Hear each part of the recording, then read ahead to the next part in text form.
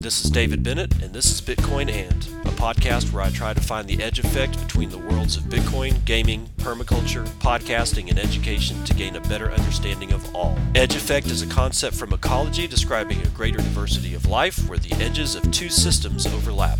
While species from either system can be found at the edge, it is important to note there are species in the overlap that exist in neither system, and that is what I seek to uncover. So join me in discovering the variety of things being created as Bitcoin rubs up against other systems.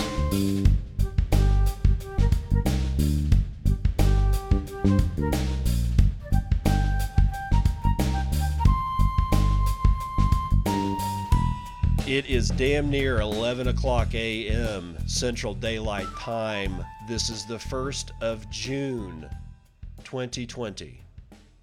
This is episode 245 of Bitcoin, and let's have a little discussion about land. I've been trying to figure out some way that, at least in my mind, okay, I'm not trying to push this off as like some kind of new freaking standard. That's not what I'm getting at. But I'm having difficulty continuing to think about Bitcoin in terms of fiat money, i.e., what is its price on TradingView, or what is it over at Coinbase Pro in terms of the United States dollar, euro, Japanese yen, whatever fiat. Pick a fiat currency of your flavor, and that I'm having trouble. We had $3 trillion in the last couple of weeks airdropped on the United States economy via the Fed, whose balance sheet is now north of $7 trillion. Yet, I don't see any price reflections or any reflections of that dropping of money anywhere, much less Bitcoin, but anywhere. It's almost as if this supply of money doesn't do anything at all. But we all know that you can't just print money. Well, clearly you can because they're doing it. But because of this and the fact that even before this happened, I was having some difficulty because we all hate fiat anyway. I mean, it's like we know that fiat money contains the seeds of its own destruction, and it looks like those things not only have sprouted but are now taking root. So I'm looking, or have been looking, for a way to value a single Bitcoin in terms of something other than fiat. And what I came up with was land. L-A-N-D, land, because they ain't making no more of it. At least that's what my papa used to say. And in a way, he's actually correct. But I'm not talking about commercial real estate. I'm not talking about, residential real estate. I'm not really talking about real estate. I'm talking about raw land that you can use to produce things from. Why? Because all the wealth in the world that exists today came from the land. It either came from underneath the land or it came from on top of the land, like underneath being minerals like gold, oil, that kind of stuff, or on top of the land, commodity crops, meat, shit, medicine, stuff like this, okay? All of it, all of the wealth, even if it was artificially produced, you had to get the materials to produce whatever X from somewhere. You didn't get it from outer space. It either came from underneath the land or on top of the land. Okay? So now here's the rub though. I'm looking for land to peg Bitcoin to that is somewhat usable, because if I go, okay, well, Bitcoin is so and so many, worth so and so many acres of land. Well, is that tundra? Is that land in the Sahara Desert? Because neither one of those are really all that useful unless there's minerals underneath, but I don't want to get into that. I need to pick something. So what I'm settling on is one Bitcoin being worth X amount of acres of arable land.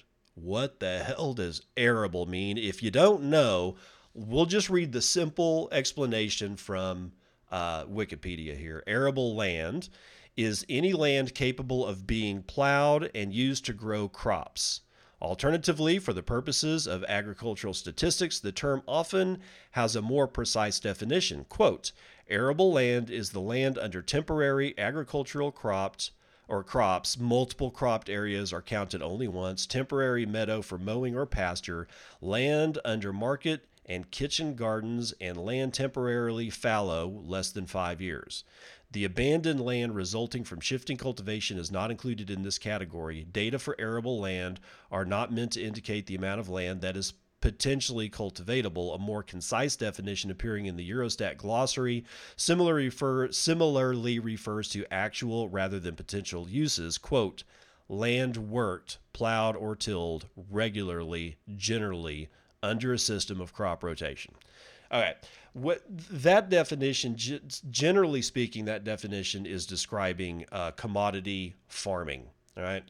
However, it's useful for me to look at arable land because if it can be plowed and crops can be grown upon it, I'm not necessarily needing to grow annual crops. I can possibly do something more along the lines of permanent agriculture or permaculture, something like, a nut orchard or fruit orchards, something that's more permanent, and then be able to graze cows in between the alleys of said fruit or nut trees. What I'm literally looking for is usable land. Okay. I can't use tundra. I can't use desert. I can't use the top of the Himalayan mountains. What I can use is a section of land in Texas. In some parts of Texas. There are some parts of Texas that you don't want to have any business being on land for because there's literally it gets no water.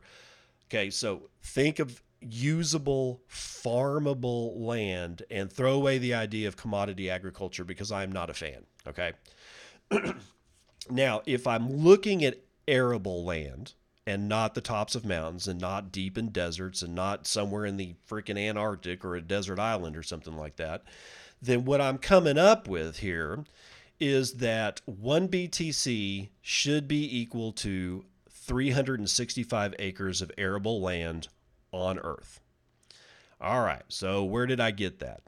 I got the number of the total number of square miles of arable land in the world from McGill, McGill. They're just, and here's the problem. Okay. I'm not saying that this is easy. The problem is I have to trust a third party to give me accurate data as to how much actual arable land is in the world. Why? Because I can't walk the entire face of the planet and count for myself the number of arable acres of land. So I've got to depend on something, right? Again, here's your trusted third parties or security holes, but still, hey, you got to use them where you can use them, okay? So McGill pegs the total number of arable land in the world at 12 million square miles. Now, there's 640 acres per square mile, so the conversion is relatively straightforward. You end up getting 7.68 billion acres of arable land. Okay, so I have 7.6 billion acres of land. I know there's only ever going to be 21 million Bitcoin, so if I divide those two numbers, I get roughly around 365 acres of arable land. All right. Now, it's a bare bone model. I mean, and it's clearly going to be flawed. Okay. For instance, I can buy arable land that was a 15-year-old blown out hayfield in the middle of BFE for a hell of a lot less fiat money than I can buy about 290 acres of, I think they're 60 years old or 80-year-old pecan trees. It's somewhere in Lubbock County or Hockley County in the panhandle of Texas that has it's a farm for sale, and it's a pecan grove. All right. So 291 trees of nut bearing pecans is going for $2.3 million. Nobody's paying no $2.3 million for the same amount of acreage of blown out bullshit hayfield in the middle of BFE. So there's clearly problems with this model. I am not saying that this is perfect by any stretch of the imagination, but guys, I got to go somewhere because I'm just not all that ready to. I'm actually, well, I'm ready to get off the fiat system when I'm thinking about Bitcoin. I can't do this shit anymore. There's way too much shit going on in the world that threatens everything that we thought was stable. The only thing that I know of that is stable, and there's a problem with this too, is the amount of arable land on the planet. Erosion. There's your depreciation. Yeah, there's your depreciation right there, is erosion. So that factors in. Also, it's clear that since I'm having to depend on a third party for my numbers, that can be wrong too. Case in point, let's see. Hold on here. Apostol 111111111 has basically, or I'm sorry, BTC Mantis gave me a different set of numbers from, was it wolframalpha.com. They're pegging the amount of arable land on the world as damn near, twice as much as what I was getting off of McGill. Okay, so from that standpoint, we're talking about one BTC being worth a little, I think it ends up being 700, a little over 700 acres of arable land. So here's what I would really like to see, because this makes a lot of sense to me, is that one BTC equals one section of land.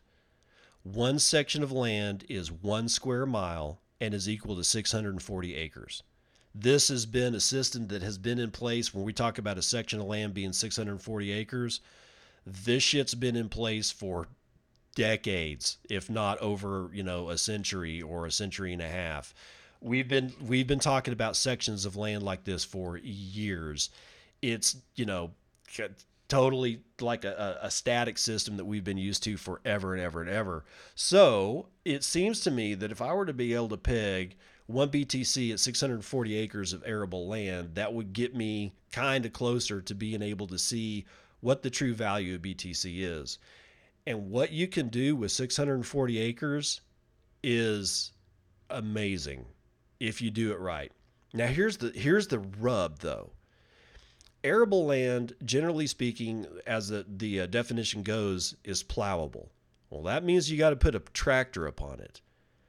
That excludes certain hills and mountainsides that have a rise over run over a certain degree, and I can't remember what it is that a tractor has to be sitting on to be stable and be able to do its work. But you're not putting a tractor on 15-degree slope. I mean, no. Nobody's going to do that shit. And that's why you don't see agriculture on like hilltops and stuff. I mean, if the hill slope is below a certain amount of degree, then yes, tractors can get on it. But because of the fact that we're depending on tractors and stuff to do the mother load of the work, a lot of hills and stuff that could be farmed cannot be farmed. That's where permaculture comes in. On other types of land that would be quote unquote non-arable, but still has soil and still has, rain falls from the sky and shit, because of that, you can grow. And I've seen it done. I've seen people on mountainsides growing all manner of fruits. Well, not fruits, but vegetables, nuts, grazing hogs, all kinds of stuff.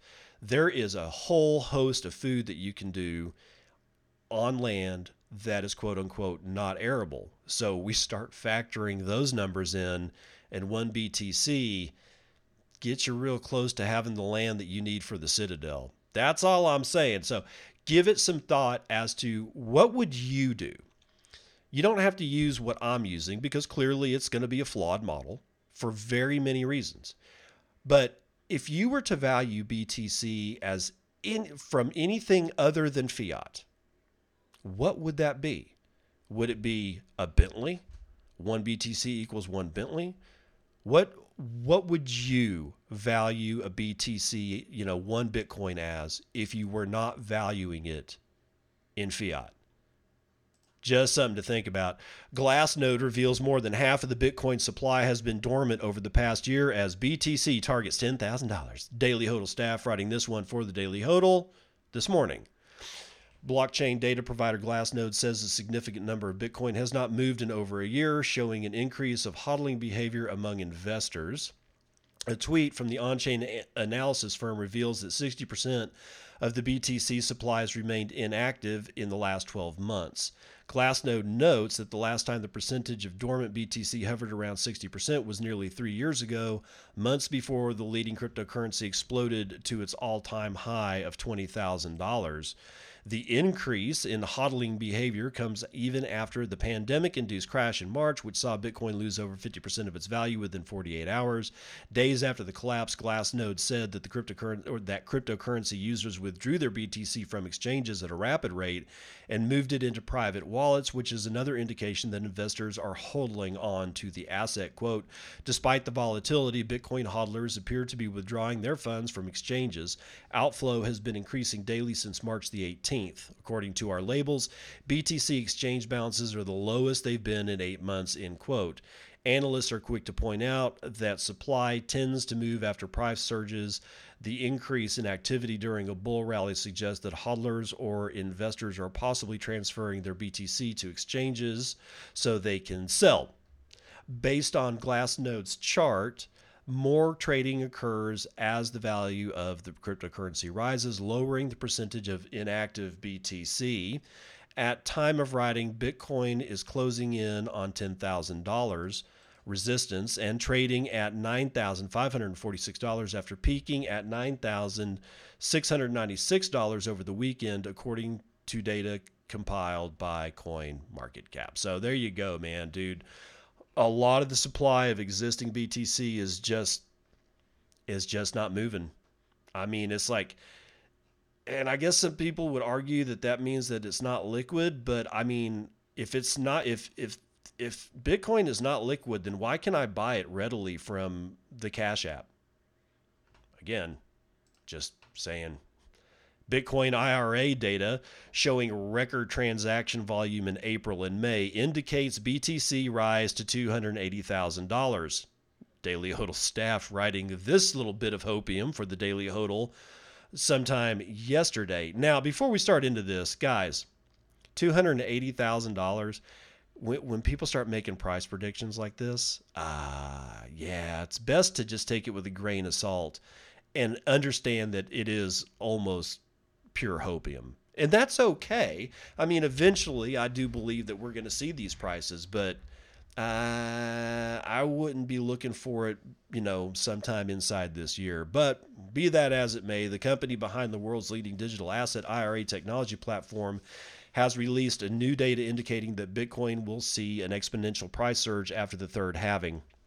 Bitcoin IRA anticipates that BTC's decreased supply and increased demand following the May 11th halving that slashed Bitcoin block rewards from 12.5 BTC to 6.25 BTC will cause the price of the leading cryptocurrency to increase dramatically.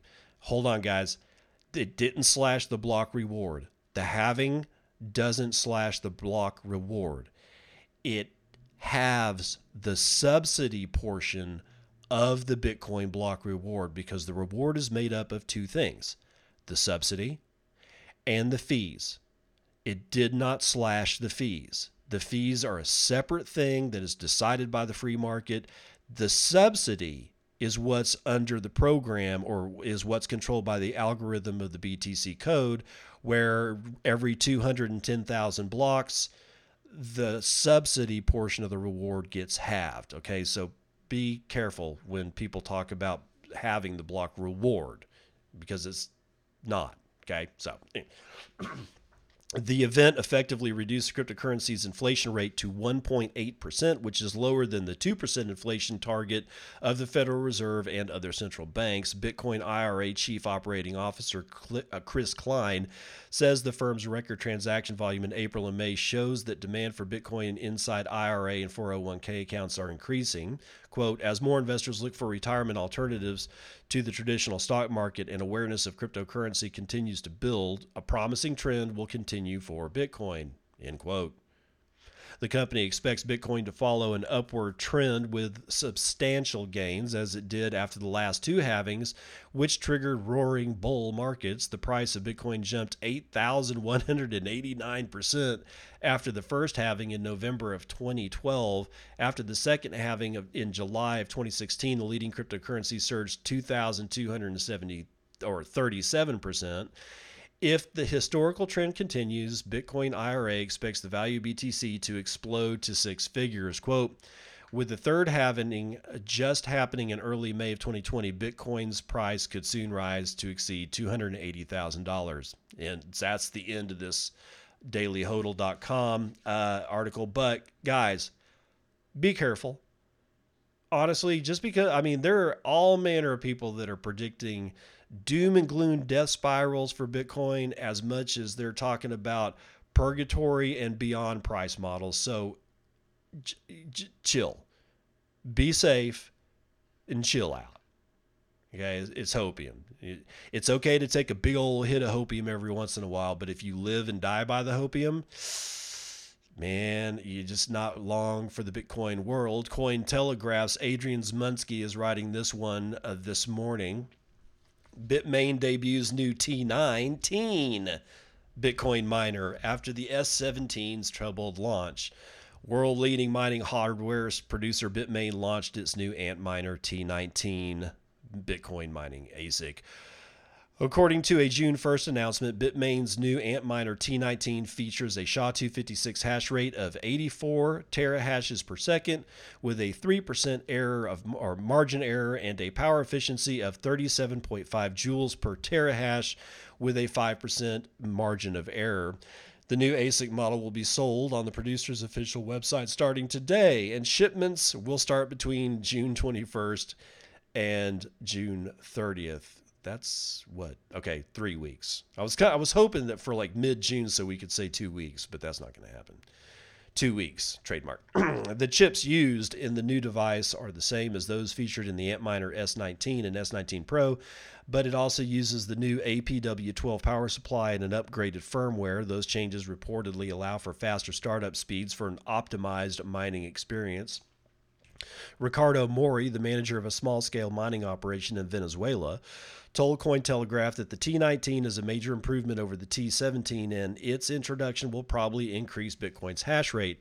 He also believes the introduction of the new hardware will help Bitcoin's network gain hash rate once again. Quote, with the introduction of the T19, we can expect the network hash rate to substantially rise and consequently the mining difficulty to rise as well. This will lower the profitability and extend the expected ROI time once again, end quote. The T19 announcement follows recent community reports that Bitmain's recently launched Antminer S17 Plus mining ASICs were defective. Co-founder of United States-based cryptocurrency consulting and mining firm Warren Asney Grisha said, quote, I have never seen such defective production before. Oh, man, end quote. Shortly after the early May critiques, Bitmain confirmed that many ASIC units of the series had major problems. A spokesperson told Cointelegraph that the company was already in talks with customers who encountered the issues. So there you go. In trouble, they decided to release the T19 because their T17s suck.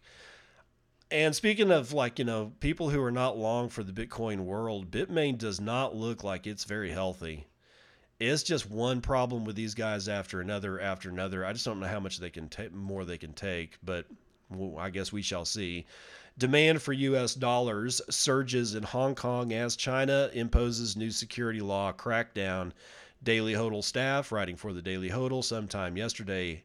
China has imposed a new national security law on Hong Kong, effectively limiting its independence and driving residents to convert millions of Hong Kong dollars into U.S. dollars in unprecedented demand. Fear and unrest have persisted in Hong Kong since China's ongoing suppression of Hong Kong citizens' protests that began last year. The new national security law, which passed unanimously, is a major step to dismantle the territory's autonomy.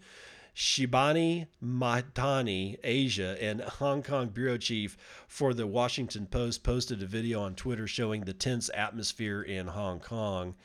Eric Wong, Liam Lam, who runs Rich Bird Hong Kong Currency Exchange in Shamshu Po, says demand for the United States dollar increased tenfold this week. Quote, the United States dollar is out of stock everywhere. We've offered every last bit of our supplies to our customers, end quote. South China Morning Post also reports that long lines formed on Friday as residents waited for shop operators to replenish their United States dollar supplies so they could exchange their money. Hong Kong Monetary Authority Chief Executive Eddie Yu Wei Man confirms, however, that the city's currency will remain pegged to the United States dollar and that he has not noticed fund outflows.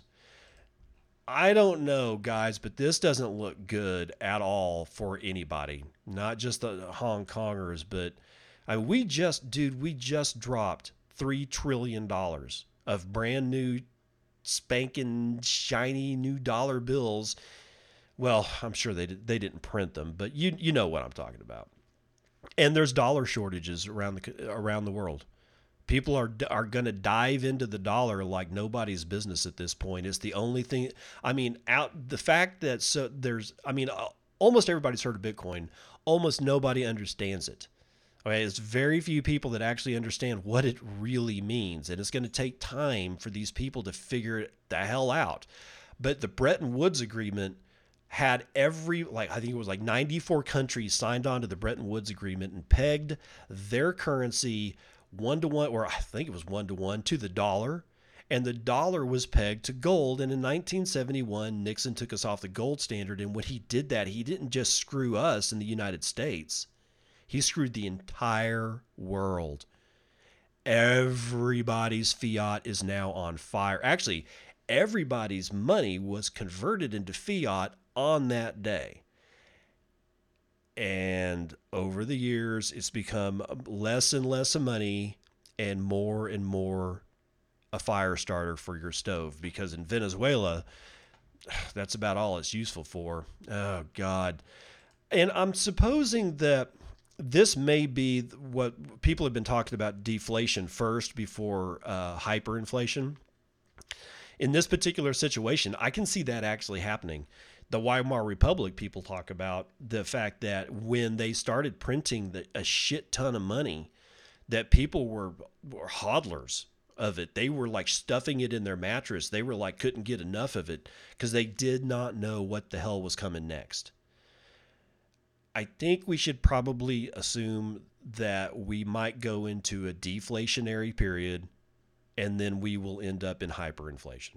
And honestly, that's why I have some Bitcoin. I mean, I didn't convert everything that I own into BTC, but dude, I feel a hell of a lot better having some than none. That's all I'm saying, and that's going to do it for part 1 of the Morning Roundup. Let's do some vital statistics.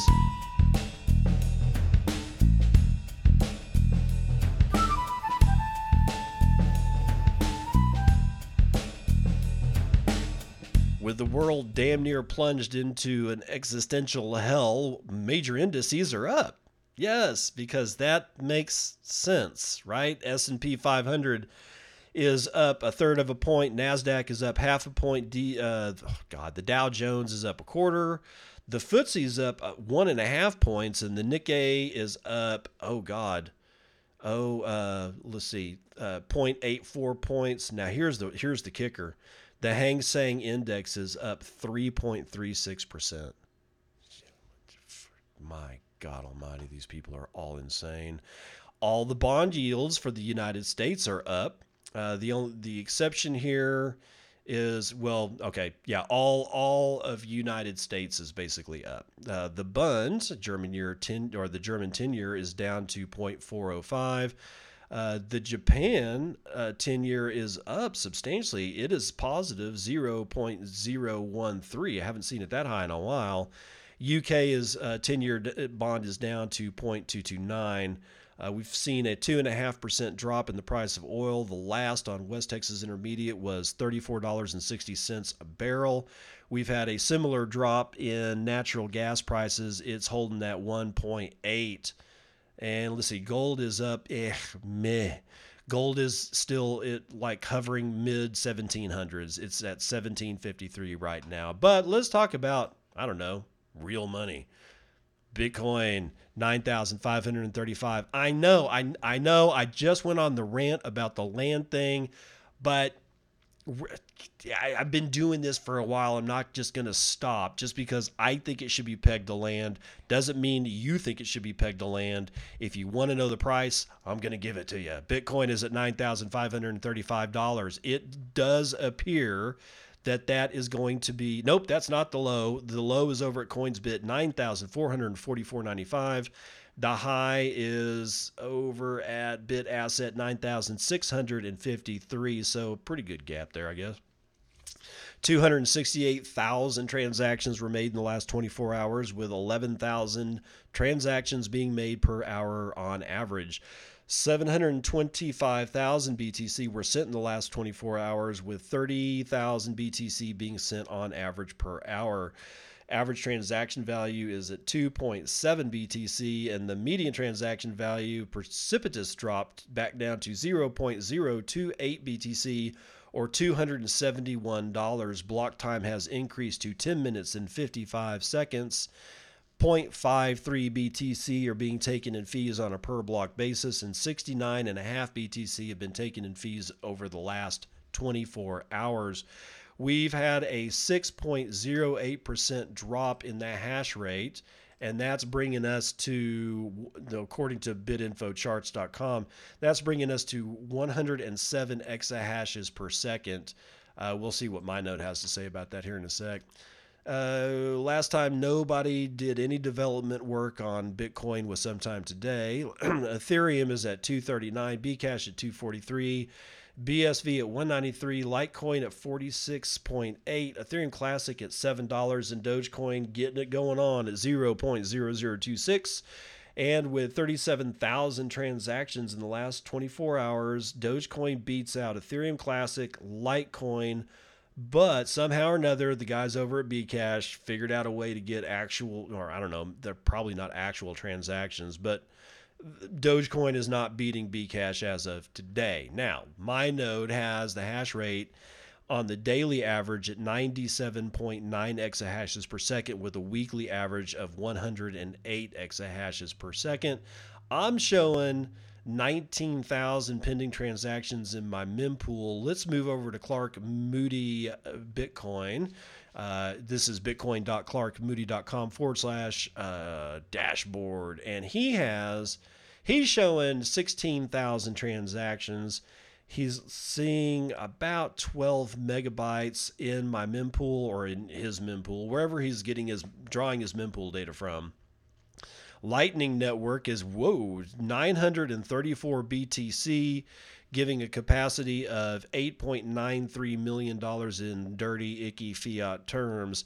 This is over 7,144 nodes, representing 35,744 channels. Tor capacity is up again, 419.89 BTC. I think this is an all-time high for Tor capacity at 45%. So 45% of the Lightning Network are Tor nodes, and the amount of Tor nodes is 2,060. That's gonna do it for vitals.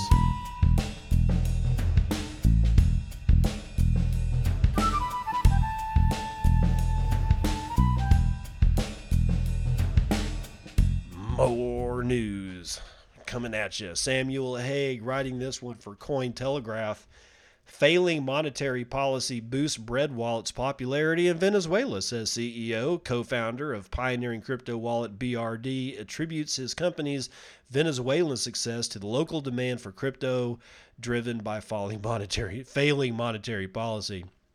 Despite once ranking as the fourth most popular app in Venezuela, pioneering crypto wallet provider Bread Wallet, or BRD, attributes its success in the country to local demand for crypto assets. Speaking with Cointelegraph on the topic of Bread Wallet's success in Venezuela, Adam Trademan, the CEO, stated that local demand for crypto assets has been the principal driver in the app's popularity in the country.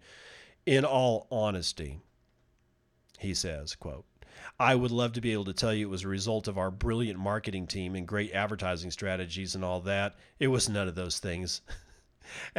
At the time, due to government policy, the currency was inflating dramatically, kind of like what we've seen happen in other countries like Argentina and Myanmar, Trademan asserted. So I love his honesty. You gotta love the guy's honesty, man. I love it, dude. As the Venezuelan monetary crisis worsened during 2018, BRD momentarily became the fourth most downloaded app in the entire country. Quote, during times like that, there is always a rush where people go and they try to take money out of banks or out of cash. They try to put it into more stable assets, and that was the reason why, end quote. Similar economic crises have driven significant adoption of BRD in neighboring Argentina, with tradesmen stating, quote, if you just keep your Argentinian pesos or your Venezuela peso every 6 or 12 months, you kind of lose your life savings just because the value goes down. God, oh, that's a horrible way to state it.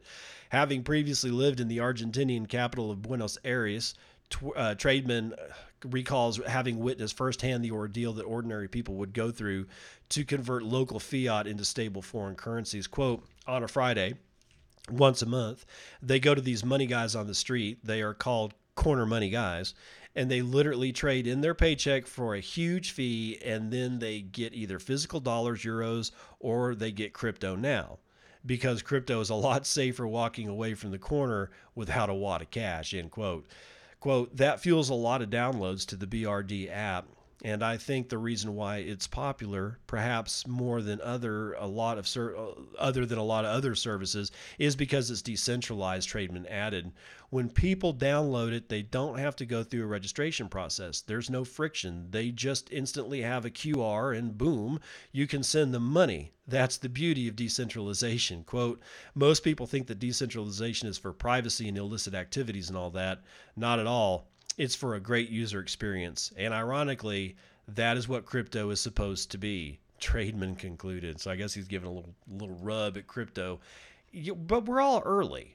I mean, honestly, guys, we're ridiculously early into this entire thing. So just keep that in mind and keep on hodling and don't make any plans to move to Venezuela or Argentina right now. I'm just saying.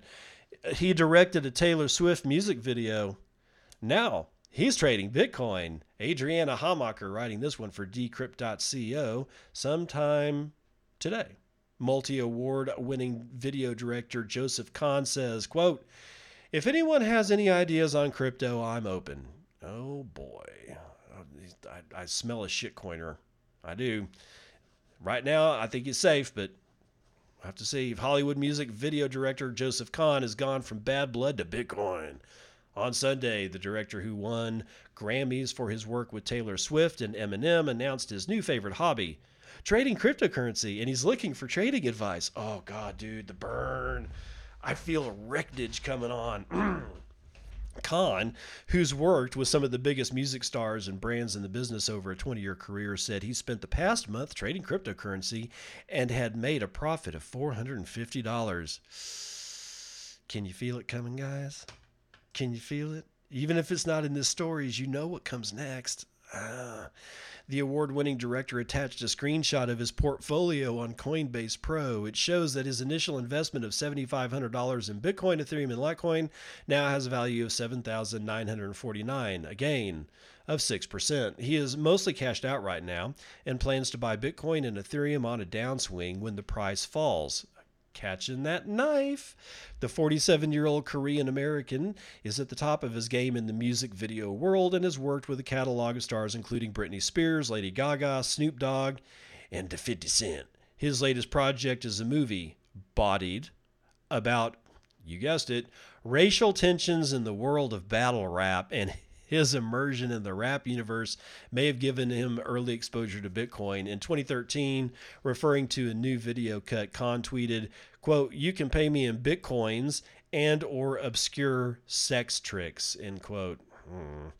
Whether Khan bought any Bitcoin in 2013 is unknown, but his client, 50 Cent, is reported to have accepted the cryptocurrency as payment for his album Animal Ambition in 2014.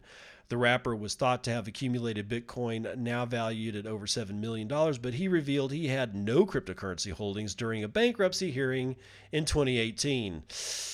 Boat wrecks are vicious, man. Khan's first known foray into Bitcoin was in February this year when he tweeted, "I bought Bitcoin today because porn accepts it. If porn adopts tech, that's a sign the tech is mainstream," end quote. But things didn't go well for Khan to begin with. He lost almost half of his initial investment when Bitcoin crashed alongside mainstream stocks in March and expressed disappointment that the cryptocurrency didn't seem to be an effective hedge against the market. I've seen this pattern before. I've seen it many times. In April, things started looking up for Khan. Quote, "I'm officially only down $50 in cryptocurrency. I still have no idea what I'm doing," he tweeted. Yesterday, he sent out another entreaty for help. "If anyone has any ideas on crypto, I'm open." Because of the pandemic, the rookie trader has only produced one video in 2020, and judging by the increased frequency of his tweets on cryptocurrency, he's doubling down on his new hobby. Unlike J.K. Rowling, who lived to regret asking crypto Twitter to explain Bitcoin to her, Khan hasn't yet been inundated with offers of advice, but it's only a matter of time. I doubt it because, guys, I've never heard of this dude. I've heard of all the people that he's worked with. I have no idea who the hell Joseph Khan is. Well, now I kind of do. He makes videos for people like Taylor Swift. But honestly, unless you are actually Taylor Swift or actually Eminem, yeah, no, not a whole lot of people except people inside the industry are going to know who you are, which is probably a good thing because you don't get inundated on, going to a restaurant because nobody knows who the hell you are. So you're kind of free to move around. Sorry, a little tangent there. Anyway, I've seen this story play out before. Okay, gets into Bitcoin, gets into a little bit of Litecoin, a little bit of Ethereum. Next thing you know, you start trading. Honestly, you could probably replace everything I'm about to say with first you try a little marijuana, and then somebody offers you a little cocaine. Next thing you know, you're banging a heroin in some kind of abandoned building next to the fucking railroad tracks, and then you wonder 10 years later how you lost it all. Guys, I am here to tell you, and I didn't have to learn this lesson by myself. I accepted the advice of other people who said, "Dude, unless you know exactly what you're doing, you don't trade this stuff. It's hard enough in traditional markets to not get your ass handed to you. It's so much easier in cryptocurrency and trading of the cryptocurrencies for you to get your ass handed to you."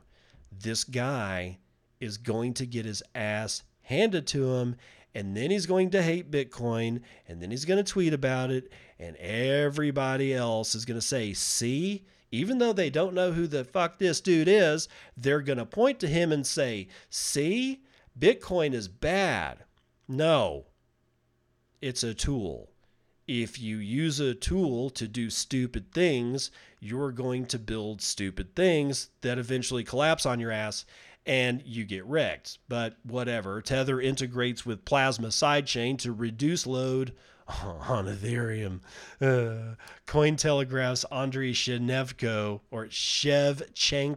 Shevchenko, writing this one 5 hours ago, says Tether has integrated the just launched OMG network Plasma sidechain, formerly known as OmiseGo, promising cheaper transactions as Ethereum's fees skyrockets. Oh, my fees, bro.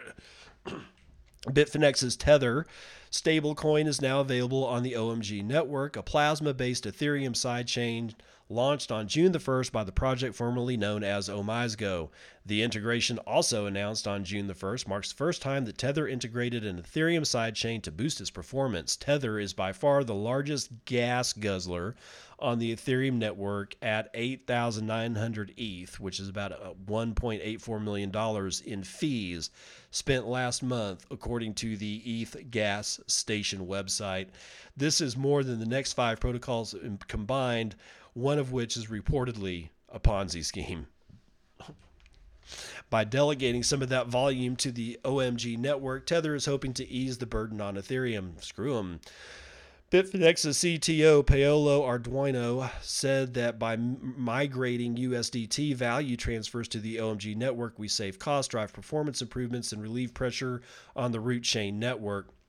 The OMG-based Tether network will be accessible through Bitfinex and allow traders to react faster to trading opportunities, Arduino said. Though, given the network's recent launch, there are no other venues that accepts it yet. Stephen McNamara, the COO of OmiseGo, told Cointelegraph that discussions to integrate OMG with other exchanges and wallet providers are ongoing.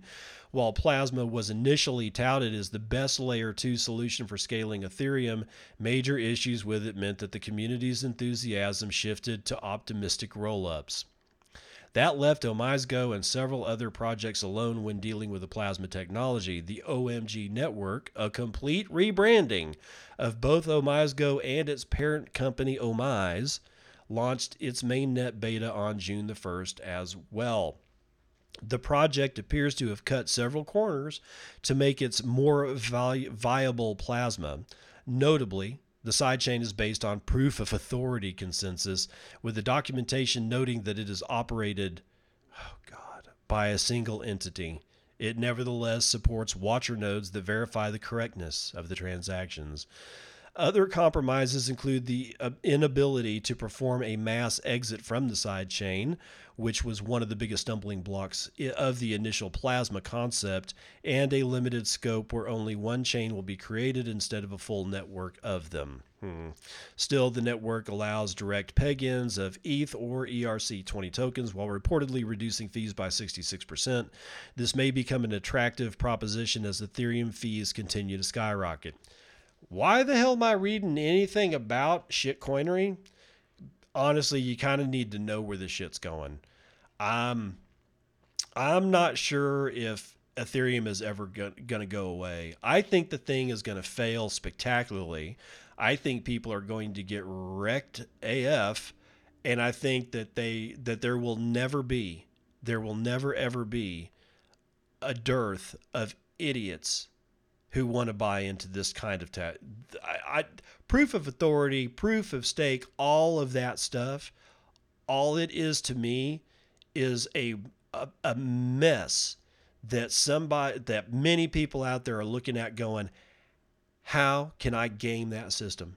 Because there's so many cogs and wheels and doors and windows and lights and switches and bells and whistles and all that.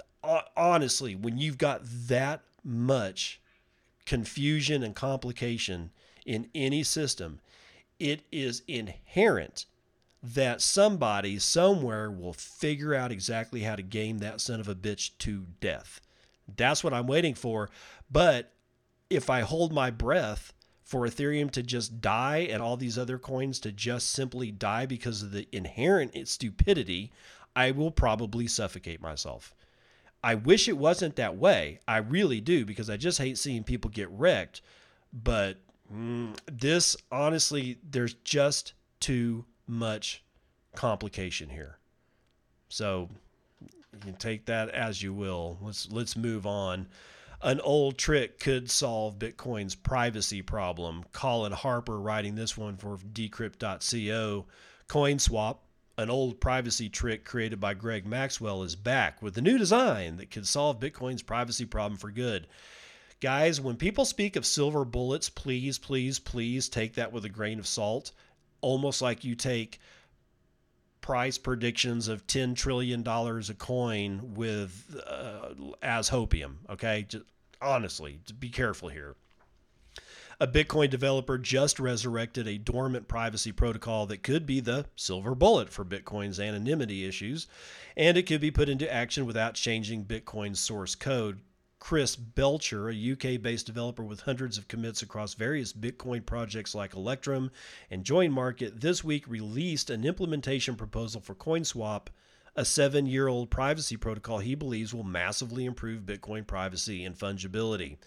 With CoinSwap transactions, though it might look like a user sends funds from address A to address B, in reality, her coins end up in address Z, which is entirely unconnected to either A or B, Belcher wrote. CoinSwap was originally conjured up in 2013 by Greg Maxwell, co-founder of Blockstream and the creator of CoinJoin, CoinSwap's spiritual predecessor. But Maxwell's idea was too technically challenging to implement and was left to gather dust.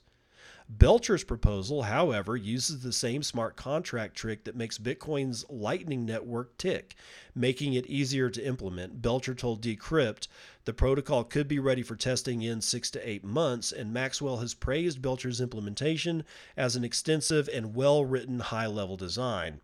This could solve Bitcoin's major anonymity issue. Since Bitcoin's addresses are public and pseudonymous, it's fairly easy for blockchain analytics companies to trace Bitcoin addresses to IP addresses.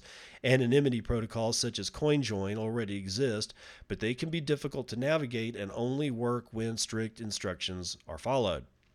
With CoinJoin, CoinSwap's predecessor, groups of users send equal amounts of Bitcoin together. For example, 5 users each send 1 BTC, which the protocol then processes in batches to obscure the origins of transactions. Because transactions are grouped together in batches, they all have a shared history and all look identical. One of the nuisances with coin joining is that each user must input an equal amount of Bitcoin into the batch transaction for it to work properly.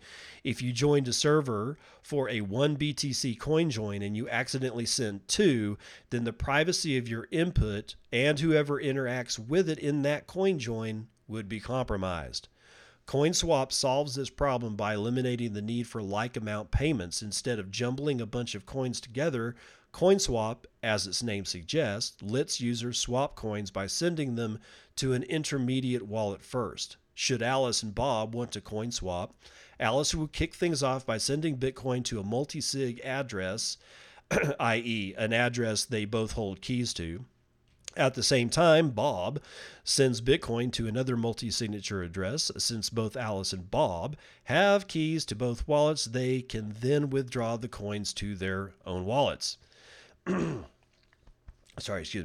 cryptographic trick used in atomic swaps and the Lightning Network called hash time lock contracts, or the HTLC, prevent either party from filching funds from the other. To complete the swap, Bob withdraws Bitcoin from the first multi-sig address and Alice withdraws Bitcoin from the second one. These multi-sig addresses use another cryptographic trick to make the transactions look, quote, just like a regular single sig instead of a multi-sig, end quote, Chris Belcher told Decrypt. The swap isn't visible by anyone examining the chain, so privacy is improved, he explained further. Belcher highlighted in his post that a well-functioning CoinSwap market would be resistant to a Sybil attack, where an attacker could overpower the network and identify its participants. To achieve this, Belcher said that it's necessary to use the same so-called fidelity bonds that keep actors honest in Join Market, one of the largest CoinJoin hubs in Bitcoin. With these bonds, the participants fulfilling a CoinSwap request, the market takers, must stake Bitcoin as collateral before they can participate in a swap. This would make it too expensive for, say, a blockchain analysis company to spam the network and work out who is using CoinSwap. For a Sybil attacker to be successful, Belcher estimates that it would require roughly 55,000 BTC, $500 million, to be locked up for 6 months. Given the join market clientele's appetite for CoinJoin, if CoinSwap scales, Belcher envisions that people could one day make coin swaps for sizes up to about 200 BTC.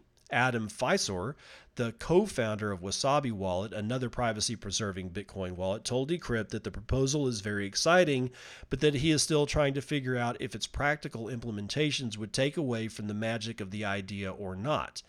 Wasabi provides liquidity to keep its coin joining pools running smoothly and privately. Putting its own money into the coin join helps Wasabi obscure who's coin joining with whom and means that there's always someone to coin join with. But it'd need to stake a lot more Bitcoin to implement CoinSwap, Fisor said, or Fixor, Ficsor. I have no idea how to pronounce it. Sorry, dude. Excuse me. To facilitate coin swaps through its platform, Wasabi would need to deposit Bitcoin in fidelity bonds on top of the Bitcoin it's providing for the coin swaps every time its users enter a trade. Fixor joked that he would have to cut half of Wasabi's staff to make it work. Nothing to joke about. He emphasized that he's still evaluating the proposal, so his concerns could be completely misguided. In any case, Belcher wants to take a different approach. Instead of having wallets or other services bankroll liquidity for CoinSwap, Belcher hopes it will evolve much like Join Market, where the free market's various actors will keep the money coming in. So long as there's a wide array of users and a deep pool of liquidity, the new protocol could keep Sybil attacks and de-anonymization attacks at bay. At least that's how Belcher imagines it playing out. And if it does, it could be a significant win for Bitcoiners in the war on privacy. All right, so that's the end of that article, and I'm excited, but like I said, somebody says the word silver bullet, man, right there you should just go, yeah, okay. I'll take a look at it. I'll take a deep dive into it, but I'm not just automatically going to go around saying we've solved the problem, because we haven't.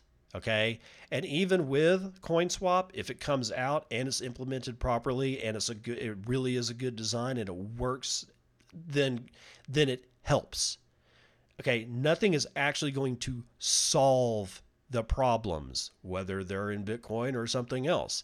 You can help alleviate problems, but again, with all complex systems, everything introduced is a possible attack vector. There's always somebody who's smart enough to go, I know exactly how to game that system. Even though everybody else swears to God that there's no way to game a system, my money is always betting on somebody out there who's, I don't know, an autistic savant or something, who immediately can look at something and go, I can screw that up. I know exactly how to screw that up. Just saying. All right, so that's going to do it for the for the morning roundup. Let's do a joke.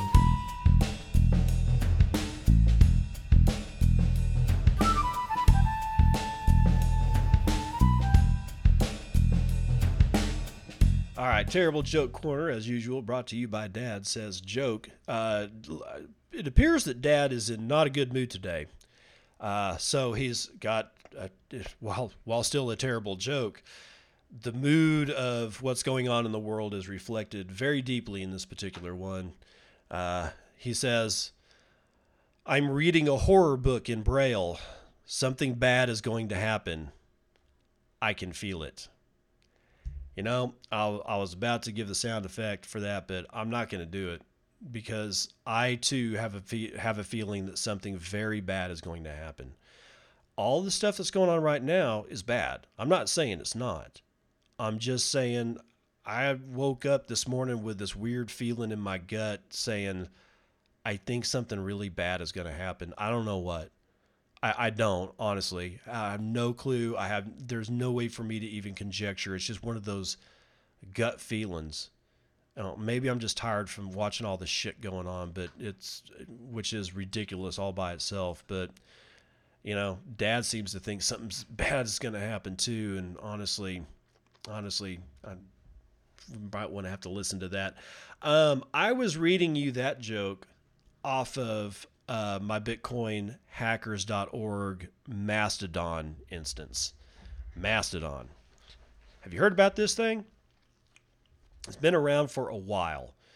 It is a Twitter clone, and it kind of came about I can't remember exactly when it started. I learned about it probably 2 years ago, I'm thinking. It was actually probably longer than that, maybe 4 years. In either event, I set myself up with an account, and this thing is an interesting take on Twitter. And the reason it was implemented was decentralization, and we were all getting caught up in everything Bitcoin. And so, decentralize all the things came out, but we started getting messages in the media of why we want to do that, because the media started censoring pretty much anybody they didn't like. And now now, like my Mastodon account, I dusted that son of a bitch off because of what's going on with Twitter right now and some other, other platforms. Um, it's Here's the way that I handle my Mastodon. Okay, I'm not going to split my time between Mastodon and Twitter. Yet somehow or another, I kind of need a backup for Twitter. Now, be it as it may that cross posting is kind of frowned upon in the computing community, I cross post. That's what I do. In fact, I use what's known as crossposter.masto.dante.com.br. I know it's wow, that's a mouthful. Crosspost, just Google crossposter and Mastodon. Mastodon is spelled Mastodon. Okay, and you'll probably find it. It is pretty much exactly like the if this then that website, where you can set certain things to trigger given certain other events, hence the name if this then that. And I use that one heavily, like when I post to Instagram, when IFTTT is working, sometimes it doesn't, it will automatically post my Instagram into my Twitter account. Okay, same thing here. Mastodon or the cross poster, what it does is it synchronizes your Twitter to Mastodon, and then you have the option to go from Mastodon to Twitter. So either way, you'd have two options. You can do a toot, which is what they're called on Mastodons, and it will automatically populate to your Twitter timeline as a tweet, or you can go from Twitter, like you tweet something, and it will actually post it as a toot on Mastodon. I think that this is important. I really do. And for those people who just really don't like cross posting, I wish I could help you out, to not hate me, but I am going to cross post. I do apologize because I know that it is frowned upon. But generally speaking, I find that it's more frowned upon when you're on, like, I don't know, Stack Overflow, and then you ask the same question in like two or three other different places, or God forbid, like if I'm on the side effects software website and or in their forums, and then I post the exact same question to like four different, oh God, what do they call them?